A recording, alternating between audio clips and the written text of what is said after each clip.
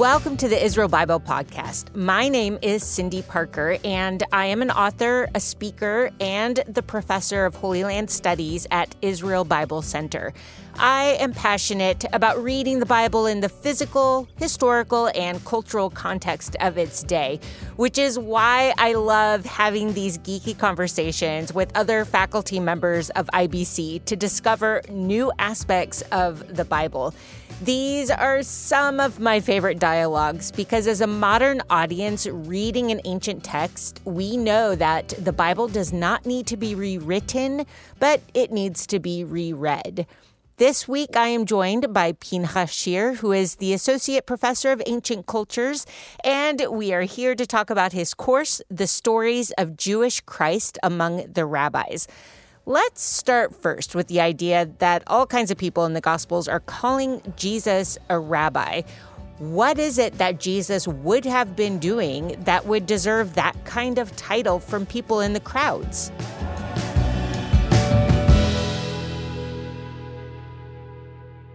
So what does it mean to be a rabbi essentially in that era in the first century CE? That's really a good way to ask the question because the truth is rabbi is a term that gets to be developed over a long period of time. It really is born really in that era. Nobody quite knows what it means to be a rabbi just yet because that has not crystallized. What we can see the best from all the evidence we have, and we have just bits and pieces essentially from that era, is that the rabbi was this itinerant teacher.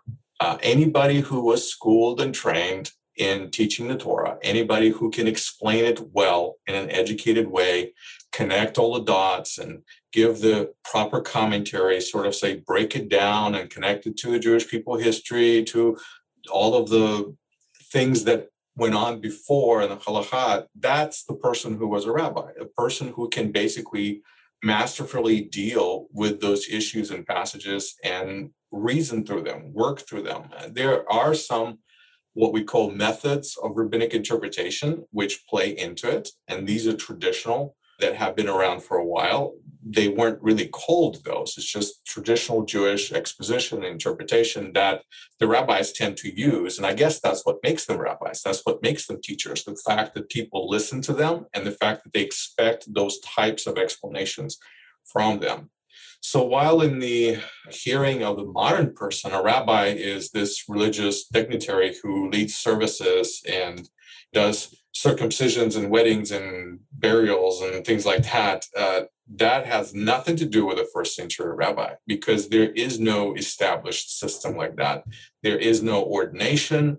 There's just this loose term, essentially, a teacher, but then there's many other kinds of teachers. But we're specifically talking about a teacher of the Torah, the teacher of Jewish tradition, who really follows in this tradition of teachers that have been there since the days of Babylon, perhaps, because that's when the community was undergoing a significant change and a challenge to its environment. Think about it, of being torn away from your land, being torn away from your country, from your language, from everything. And all of a sudden you find yourself in a foreign environment and you have to survive. And so you begin transmitting the lore and the tradition and the language and the culture and the customs in a foreign environment. So this is kind of where this idea of synagogues comes about. This is where this idea of these community centers outside of the temple really comes to be. And this is where the idea of the rabbi comes in, because the rabbi is not a priest. The rabbi is, technically speaking, is a lay person. You could think about it that way. The priests, they were to educate people in the temple. They were to lead people through the worship service officially. They were the teachers of Israel. But of course, in an environment like that, in Babylon, in exile, you're not going to have functioning temple. You're not going to have priests functioning that way. So this new idea of this religious teacher who is not such a teacher based on heredity, but really a teacher based on skill, based on their mastery of the text, that's when it's born. And the really Jewish tradition undergoes a lot of changes through that period where Judaism or Jewish worship becomes much more text-focused also, where before it's all about sacrifices, it's all about rituals in a temple, but now that you move towards more text-based worship, Now you have this new emerging class, this new group of people who can teach the text and explain the text and interact with the text in a masterful way. And that's really what this idea of rabbi comes from. So you mentioned early on that the idea of rabbi, that it's still developing in the first century CE. So is there a time when the title crystallizes, where the ideas that have been forming since the Babylonian exile through the first century, where it's really crystallizing and it becomes something specific? Or is that something that just continued through hundreds of years to develop? Well, it does continue to develop. It's kind of and in some ways, maybe it's still developing. The truth is that if we look at antiquity, if we actually look for evidence of this term rabbi and how it's being used, we have a few inscriptions, basically stone inscriptions, tombstone inscriptions, columns, places like that. They were primarily discovered in Israel, most of them around city of Yaffo, actually. And they would be dating to the first century, to the end of first century, maybe the beginning of second century. That's the carbon dating. And so we have a few inscriptions with this term rabbi. Okay. But of course, they don't really tell us more than that simply a person was called by such and such title or name.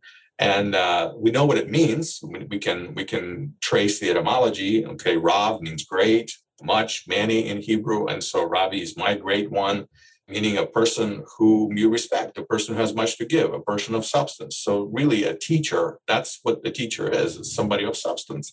So we can trace that. But besides a few inscriptions from the first century, actually the New Testament is the primary place where you find the earliest evidence for this term, for the title. People would think like, well, the rabbinic sources, of course, are going to talk about it. Yes, but rabbinic sources are later. We're talking about second, third century. Yes, Jewish documents from second and third century do talk about what a rabbi is, and so is called rabbi, and they talk about ordination and start beginning this whole tradition. But that's second, third century. Actually, the earliest mentions of the term rabbi in history, New Testament, that's the place. And it's funny for people to think about it that way, that such a Jewish term really would be found in the New Testament. But as ironic as it is, New Testament is the source for this original term, the earliest written documented record that comes really from the Jewish milieu. And that's where we see that. So the beginning of the definition of the rabbi starts with the New Testament, because that's the earlier source. And we do have to look at Jesus because he's constantly being called rabbi. So what does that mean? Well, we kind of set him up as a model, and he becomes the model of what rabbi is supposed to be. But then there's other people. You'd be surprised, John the Baptist was called rabbi too. And when I say that, most people are like, what? John the Baptist? Exactly. So you read this in the gospel, the disciples of John come to him and they call him rabbi. I know we don't think of John the Baptist as a rabbi, because whatever mental image rabbi you have, it's some guy wearing a black hat with curls or something like that. Maybe you think of a Hasidic rabbi. You certainly don't think of John the Baptist that way, because most people see John the Baptist as this guy with a crazy hair wearing animal skins or something like that. I mean, he looks more like a caveman than a rabbi. So when I say John the Baptist is a rabbi, most people are like, what? What are you talking about? Again, because in our minds, we're not thinking like ancient people. We're thinking more, we're projecting our modern idea of what the rabbi is and supposed to be. And so most people, when they think of rabbi, they think of this, official office that has schooling. Then you go to school, you get your graduate certificate, you have an ordination ceremony. And that's how it happens for modern rabbis. That's not exactly how it was for ancient rabbis. Even in the Mishnah, as you read the descriptions, they say that so-and-so found this disciple and he made him a rabbi. Okay, what did he just do? Maybe he prayed for him, maybe he did something, but we don't really know, because those types of ceremonies and customs and traditions don't become crystallized until much later in history. So really, we're back to New Testament. If the position of rabbi is developing and morphing over time, then is the position of the student also morphing? What do we know, especially from the Gospels, about what the student role is of the rabbi? Those who are, we could say the disciples, but even the crowds that are calling him rabbi. Is there a a role, a responsibility they now have by recognizing that he is one of the great ones. Yeah, well, at a different level of students. Of course, in the synagogue, there's a traditional environment of learning. And a lot of times, as the scriptures receive their moment of exposition, where people are being given explanations, that a lot of times it would come from a priest, perhaps in the community, or it would come from maybe a Levite, maybe it will come from one of the rabbis, one of the Pharisees. The Pharisees are known for being the teachers in the synagogues. So that was their role. Essentially, they were the rabbis. And rabbi does not run the synagogue, by the way. It's the community that runs the synagogue. In the New Testament, we meet this figure called arch synagogus, which basically means the leader of the synagogue, the ruler of the synagogue, whatever you want to call him. But the idea that this is the president of the body, and he's usually a local communal leader, and you may actually have a rabbi come from another town and teach, and then another one will come from another town and teach. And so there's a responsibility on students, but there's different types of students. In the synagogue, everybody learns because that is their worship experience. But then there's some who show promise, perhaps they become followers, they become closer to the rabbis. They who have some of the same abilities, perhaps they can develop and hone in on those abilities, and they can become true disciples or true students, and they would become the future rabbis. And those would be identified in a variety of different ways. But what we do know, people have gathered their formal disciples who would follow them. And it wasn't so easy because they had to learn for extended period of times. There was tuition to pay. They were expected to support their rabbis. So if you didn't really have money to pay, that might not happen. So what was remarkable about Jesus, he was the rabbi who didn't ask for tuition. He didn't want to be sought by others to become their rabbi. He just said, come follow me. Right. And that was it. So that's a kind of, we don't really have any type of records or indication that he was asking for tuition at all. Maybe there were some donations involved and things like that, but that was completely voluntary. And so it wasn't such a formalized process, where in the Mishnah, we read about some rabbis who actually do charge fees to their students. And that is how they continue to exist and continue to learn and grow themselves. So the different levels of students, and of course, different levels of responsibility. And we have to kind of recognize that what we see in the gospel is the general population a lot of times comes to Jesus. They're not true followers in the sense that they don't actually follow him, but then he has that small group, the inner group, are the ones that he called, and he invests into them, and he trains them very specifically. And there's always capacity for that room to be, there's always a possibility of that group being enlarged, but he begins with the original 12, and that's what he does. I'm glad you mentioned them, because in a previous podcast just a couple weeks ago, I talked to Nick about the women who financially support Jesus. And so it's interesting to think of, if Jesus is not asking tuition or like billing his disciples to follow him, he does have others who are around who are paying those fees and who are also following him and learning from him. Yeah, there are different levels of students. And so what we're not used to, I guess, and I think this is a very Western thing, is not really realizing how egalitarian society was in that point. And so women had opportunities to listen to him. And we have lots of women in the Gospels who clearly are his disciples, although that is not how they're going to be portrayed in a lot of sermons and commentaries, but they clearly are. And they're listening to him, and they're contributing to him. They're serving him and financially supporting him as well. And they're enjoying a very intimate instruction a lot of times, the kind of instruction that would be available only to those inner circle people. And so essentially, a lot of times we just focus on the 12 apostles, right? The 12 disciples, they're all guys, but there are women there too. And that's something, again, goes against the grain of a Western culture that's so focuses on that type of leadership. I think in ancient Israel was a lot more egalitarian.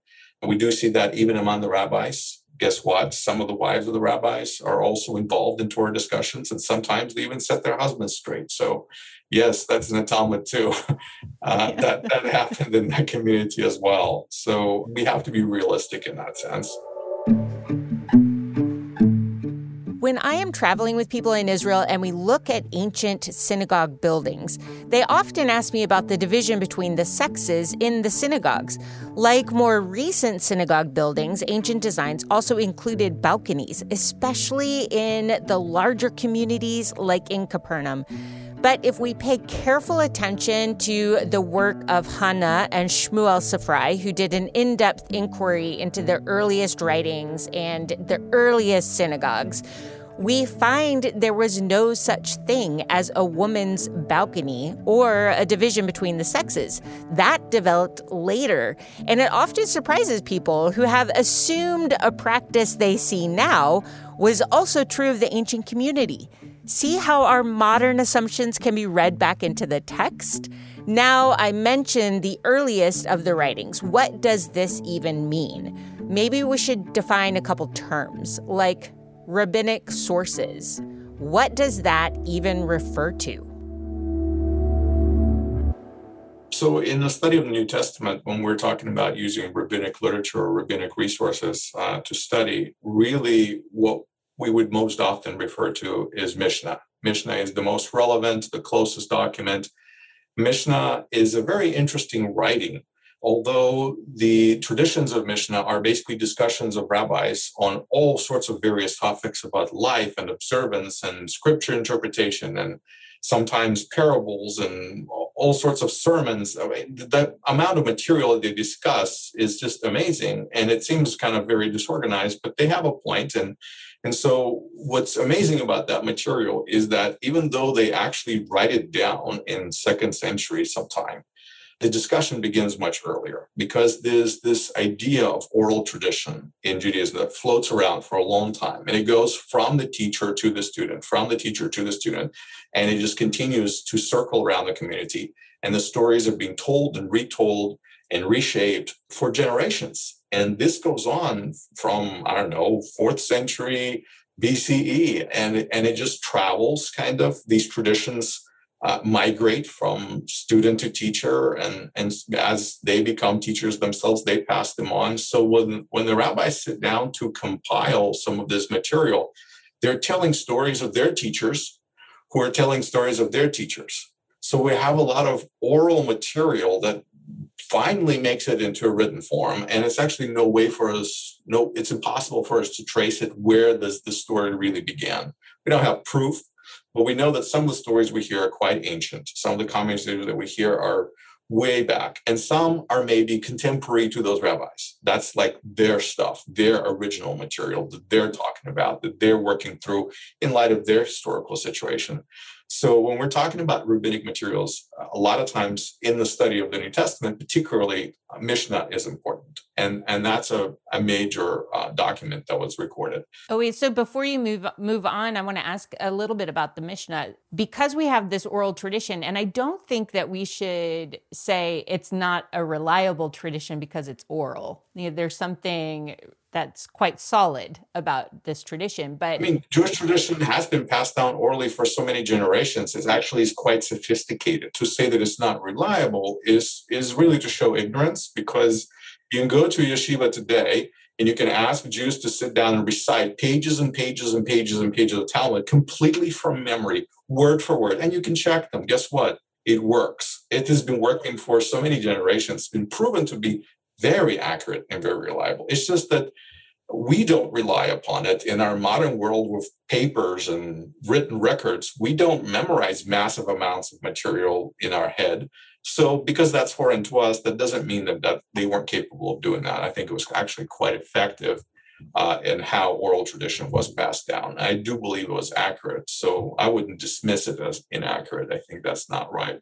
Some things do get lost in transmission. So there's always a little bit of a poetic liberty, creative adaptation. And so these things do play in. So you can't say that, it's exactly what it was said was transmitted. There always is a little bit of that playroom. And if you are able to trace something a little bit more concrete, like documents, then you can see that play. Then you can actually see how the story does change a little bit from time to time, while the main components actually do remain sometimes word for word. And that's what we have actually in the Gospels, is an oral tradition that's finally becomes written down. It just doesn't happen to be oral for a very long time. That's the difference. You mentioned that the Mishnah contains parables, and one of my favorite courses when I was doing my graduate work was comparing this massive wealth of rabbinic parables to the parables that Jesus told. And I think that course was the first time I really realized that Jesus was doing what everyone else was doing and pulling from parables. So is it the same, the parables that are in the Mishnah, is it fair enough for us to compare Jesus's parables to those? Or do we have to be very careful to say maybe a century later, rabbis were telling similar stories? Well, we know that the stories are ancient, and we know that some of them go way, way back. So the way I look at it is it's like a genre of literature. It's like, do people borrow from each other? But we all tell the same stories in the same way. So I tend to look at the parables that Jesus tells in the Gospels in very similar ways to how I see rabbinic parables. And I actually love comparing them. And I do that in the course actually quite a bit, where I would quote a parable and I'll tell you exactly where it comes from, and I will tell you a story, and then I will show you the parable from the Gospels. And I would actually say, okay, what's similar, what's different? And what I'm most interested in, what I find to be most peculiar, is to see the methodology. Sometimes the content is a little bit different, like the symbols may be a little bit different, but the methodology of how it's being used, how it's applied, it shows to a very developed and actually sophisticated system of interpretation. There's a method of how you tell a story, and there's always a place for the punchline. And so by understanding the method, you can look for those little elements. And so if you want to understand the parables, then studying other parables is also very helpful.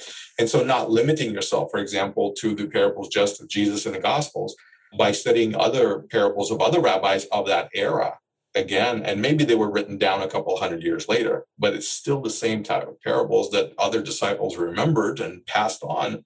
I think it's a great wealth of information because it gives us reference points that we otherwise would not have. We're not looking at Jesus just as his own kind of unique island unto himself. We're reading him in context of a greater culture, which is how things really happen in the real world. Yeah, you're amazed by the connections that you were able to make. And I think a lot of people are as well. And so for that purpose, I actually do bring quite a few of those into the course. Yeah, which I think is such a valuable gem to the course that you teach. Because you set out and focus primarily on the methodology, it's like giving people a way to understand parables and then sets them free to continue to go and look and explore. And I think that is so valuable. That's kind of my own personal methodology, is teach a man to fish, sort of thing. And then besides me having to explain everything to people, I think I'd like to teach them how I understand it, what's the mechanics behind breaking it down. And then they can do the same thing in their own study. So kind of giving people the tools to use. And so rabbinic literature is a tool in the study of the Gospels in particular, in my opinion. Some people shy away from it and they say, oh, it's much later, it's anachronistic, you're really taking things out of order. Jesus said this in first century. These rabbis are talking about this stuff in second century, third century, sometimes fourth, fifth century material that I bring into the study. And I say, look, some of these traditions are much more ancient than Jesus. Just because they were passed down orally for such a long time doesn't invalidate them. So yes, the truth is we don't know when they started, but it's fun to compare them and to open up these avenues of possible connections that we can find, because that's what we're trying to do, is we're trying to grapple with a very ancient text written by people who did not think like we do. And so just to have these points of reference, it allows us greater assurance that we're on the right path, that we're following within the right stream of logic, so to say. And that's what I think studying rabbinic materials, to me, personally helps.